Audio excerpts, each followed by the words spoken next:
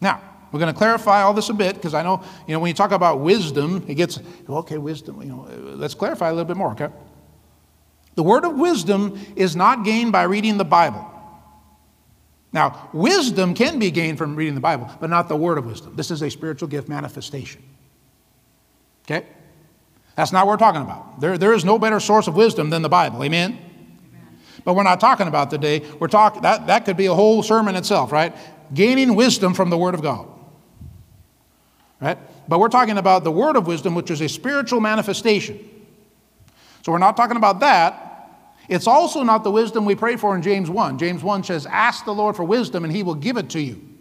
That's not this wisdom we're talking about.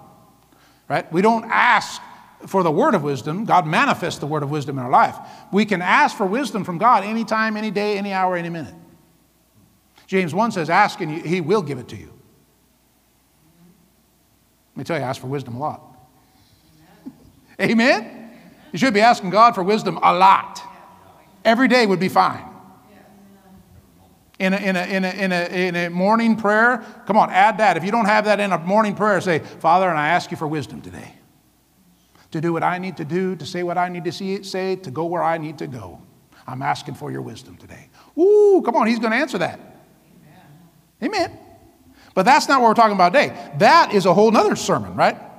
How to ask for wisdom from God in James chapter 1. We are talking about a supernatural word given to someone about the future. So God gives us a little tiny piece of information that we need. Just like the word of knowledge. This is a little tiny piece of information that we need, right? If you go to a lawyer for some advice, right? You got some problem, you need a lawyer, right? Oh, I've been to a lawyer once. I was trying to patent something, and a little invention of mine, and I found out, ooh, lawyers are expensive. Anybody found that out? He's like, well, you need to put the retainer in, and then whenever we talk, I'll subtract out of there. And okay, I put my retainer in. And then, I called him for 5 minutes. Called him for another 5 minutes. Went in. All of a sudden, he's like, you need to put more retainer. I'm like, huh? More retainer? I just put the retainer in. Yeah, but I charge $400 an hour. Oh.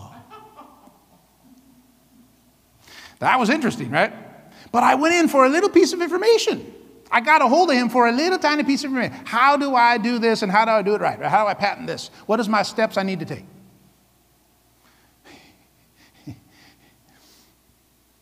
Well, he knows tons of law about patents. He was a patent attorney.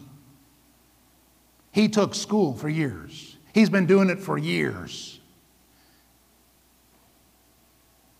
He is not going to give me much of his word of wisdom. Right? He's going to give me a little tiny piece of what he knows. Just a little tiny piece. This is what you need right here. Come on. That's what the word of wisdom is from God for us. God knows everything. Like I said last week, it amazes me when I thought about it again this week. He knows everything about everybody and everything that's ever happened in the history of the world. Everything, every detail.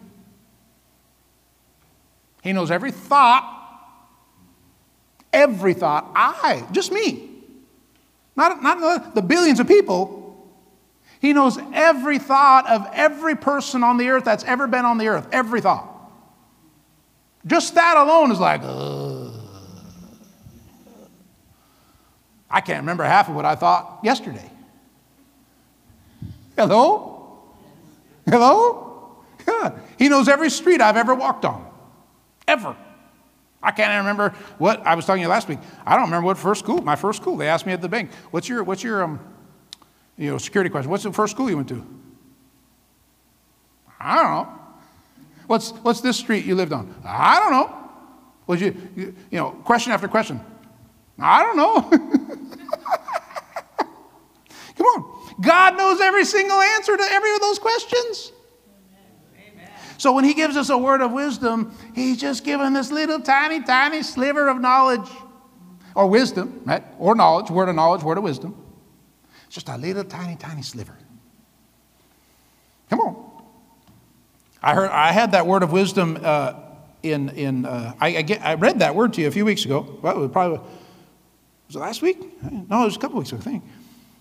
I had a word I gave in 2017. I try and write down every word that comes out during church and keep it, right? Because those words can be powerful and they can be edifying for years to come. Amen. So I wrote down the one, and I type them, I save them, right? Amen. So in 2017, I read it to you a few weeks ago, but I'll just give you a few lines out of the word. I said, in the word, I said, you will need to stand strong. The lies are coming. The truth is being pushed down. You will need to be persistent in your growth. You will need to hear my word and accept it to bear fruit in this earth. Did you hear that? That was just part of the word. It all points to the future. You're going to need to stand strong. The lies are coming. You're going to have to be persistent in your growth. You're going to have to hear my word and accept it if you're going to bear fruit. Right? It was a word of wisdom given to this body right here. And this should be happening in the churches everywhere, all the time. But most churches shut it down. Well, we don't believe in that anymore. So we don't do that. Come on. They're meant to be a blessing. That is a blessing. It was even a blessing when I pulled it up the other day and I put it on Facebook and I had all kinds of you liking it on Facebook because you read it and you were blessed. See that? It's a blessing, and it's 4 years later. Do my math. Come on, you getting this? So, we also need to clarify the word of wisdom is not prophecy. Now, this can be a little confusing. It's not really confusing, but we have to define prophecy because prophecy just gets lumped together with everything. Okay? So 1 Corinthians 14:3 says, but he who prophesies speaks edification and exhortation and comfort to men. Okay? That is officially prophecy. Most people say, well, prophecy is all about the future. No. Now, a word of wisdom is actually the thing about the future. That's the word of wisdom. Now, we lump it all together, and it usually comes out in a prophetic utterance, right? I've given many prophetic utterances, right? And some of those things that are said are current right now, and some of them are for future. Now, if they're current knowledge for right now, what we need to do right now, that's the word of knowledge coming out in the prophetic utterance. If it's something about the future, it's a word of wisdom coming out of the prophetic utterance. You see that? So we shouldn't lump when people prophesy something about the future. Really, it's a word of wisdom. I'm just clarifying that, okay? You can get into the weeds in this, but that's clarification that when something's given about the future, it's actually a word of wisdom. And it can come in many forms, just like the word of knowledge. It can come by an audible voice, right? You can hear God. It can come in a vision. I had the vision of the supplement. I've had other visions. It can come in a dream. It can come through tongues and interpretation. Come on. Or it can just come through prophecy, which we'll get into that gift of the Spirit also. So, let's give a few examples here. Joseph received a word of wisdom in a dream. Genesis 37, verses 5 through 7. Now, Joseph, you love Joseph? Anybody? I love Joseph. Now, Joseph had a dream, and he told it to his brothers, and they hated him even more. Woo! So he said to them, please hear this dream which I have dreamed. There we were, binding sheaves in the field. Then behold, my sheaf rose and also stood upright. And indeed, your sheaves stood all around and bowed down to my sheaf. Of course, they're agricultural, right? So God gave them a dream using agricultural. They're binding the sheaves, which is probably like, wheat. You're binding things together. You're binding up the harvest. And he sees, my sheaf arose and stood upright, and indeed your sheaf stole around and bowed down to my sheaf. Woo! So Joseph had a dream about the future, if you know the story, right? You know the story of Joseph. This is the start of it right here. Come on. And he dreamed his brothers would bow down to him, and he made the mistake of telling his brothers. And as you know, right, they tried to kill Joseph, and they were going to kill him, right? They were going to kill him. I think it was Judah, the brother of Joseph, said, no, let's not kill him. Come on, he's my brother. Let's not kill him. So they end up selling him into slavery, right? And you know the story, right? Long story. But my point out of this, for a teaching today out of this, is when we have a dream from God, first of all, it might be a word of wisdom, it might be a word of knowledge, right? I've had both. But also to learn out of this, we don't need to tell everyone about it. Hello? Come on. I'm very careful of what I get from God in private, of revealing in public. Some things we get in private should remain private. Right? We have to discern if we should speak them publicly. Also, along these lines, don't just assume a dream is from God. Many people do that. They say, well, I had a dream, must be God. They get on Facebook, they say, I had this dream, would you interpret it for me? It's like, well, maybe you should get the interpretation from God if it's from God. They think every dream's from God. Karen has a lot of dreams, and I've been with Karen a long time. She has a lot of dreams. And she'll get up and tell me the wildest dream you ever heard in your life. But none of them have come to pass, right? And I tell her that, and when she tells me a dream in the morning or something, I say, now remember, because it could, like, I saw tigers attacking our kids, and they tore them to shreds. Now, you could bring an interpretation out of that, the devil's after your kids, something like that, right? But as far as literally, everything she's had has not been like a literal dream, happened. So if she woke up from every dream and said, oh, that would not be good, right? We'd be living by dreams. She doesn't do that, but I'm just telling you, she has a lot of dreams. I don't have a lot of dreams. I don't know. Some of you are probably dreamers. Some of you probably dream a lot, right? I don't have a lot of dreams, man. I do not have a lot of dreams. When I have a dream, I am definitely thinking, is this God? Because I mean, if I remember a dream I had once every 2-3 years, that's amazing. I mean, I do not have dreams. So when I get a dream, I'm like, whoa, what was that?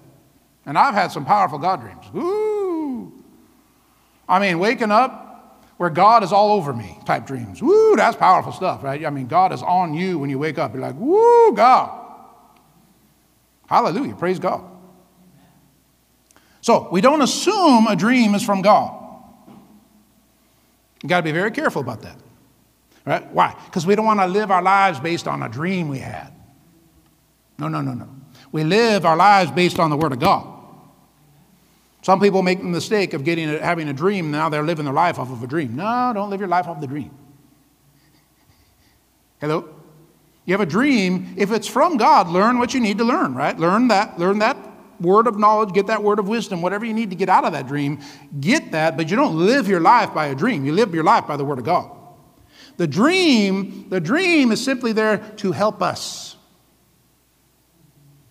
Hello? The dream is there to help us.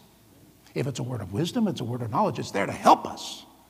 God's given us something for a reason. He downloaded something to us because He wanted to help us. Right? When I look back on the dreams I've had, they were a help. Right?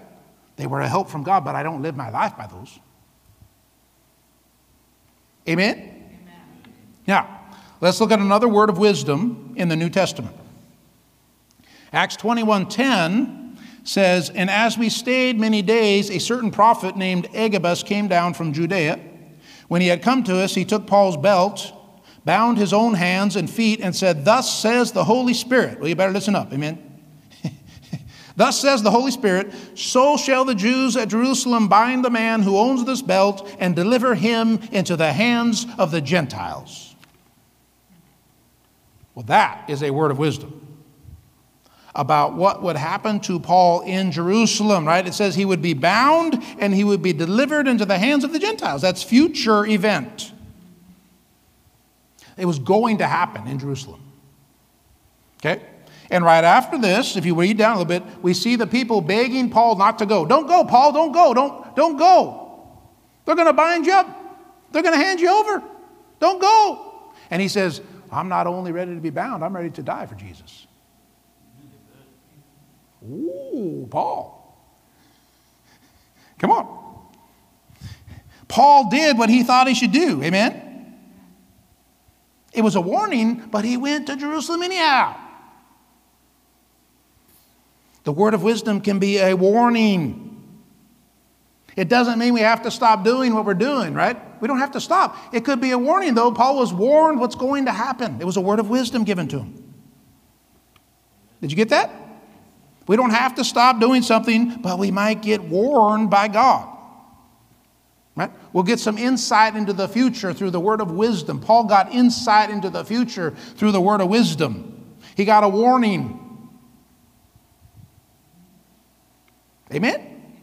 Okay? It can be a warning. A word of wisdom can also be conditional. Oh, you're going to love this. Look at 2 Kings 20, verse 1.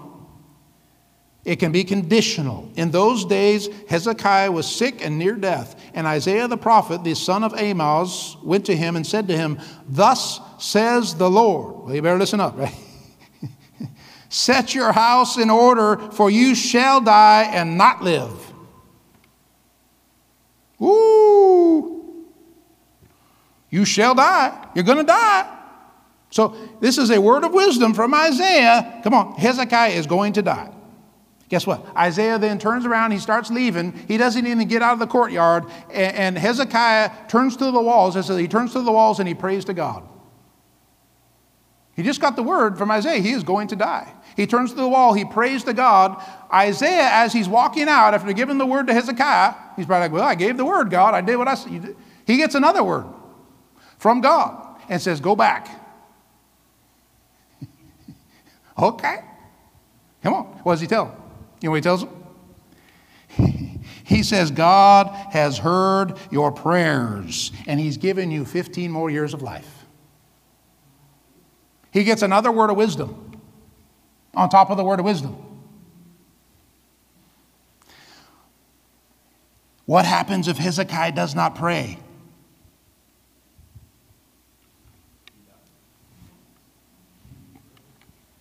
Did you catch that? What happens if Hezekiah doesn't turn to the wall and pray?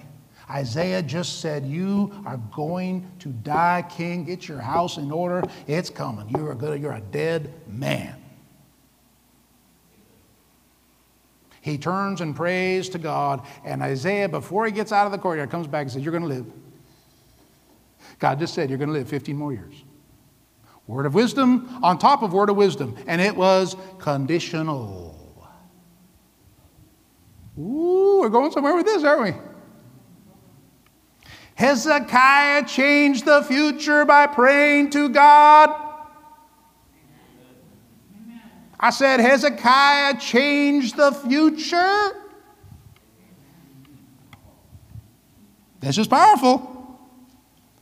Another example, Jonah. Jonah 3, verse 4. And Jonah began to enter the city on the first day's walk. Then he cried out and said, yet 40 days and Nineveh shall be overthrown. This is said when Jonah entered Nineveh. You know the story of Jonah, right? He entered the city of Nineveh. He said this. Now, as we all know, Jonah did not go to Nineveh as he was told to right away. Right? What did he do? He ran away from God. Go to Nineveh and tell them to repent. And Jonah, oh, I think I'll go on vacation instead. I'm going to get on the ship to Tarshish. I don't want to go to Nineveh. I don't even like them people. Come on now. He ran away from God. He got on the ship to Tarshish. He caused a great storm, right, because of his disobedience. He caused a great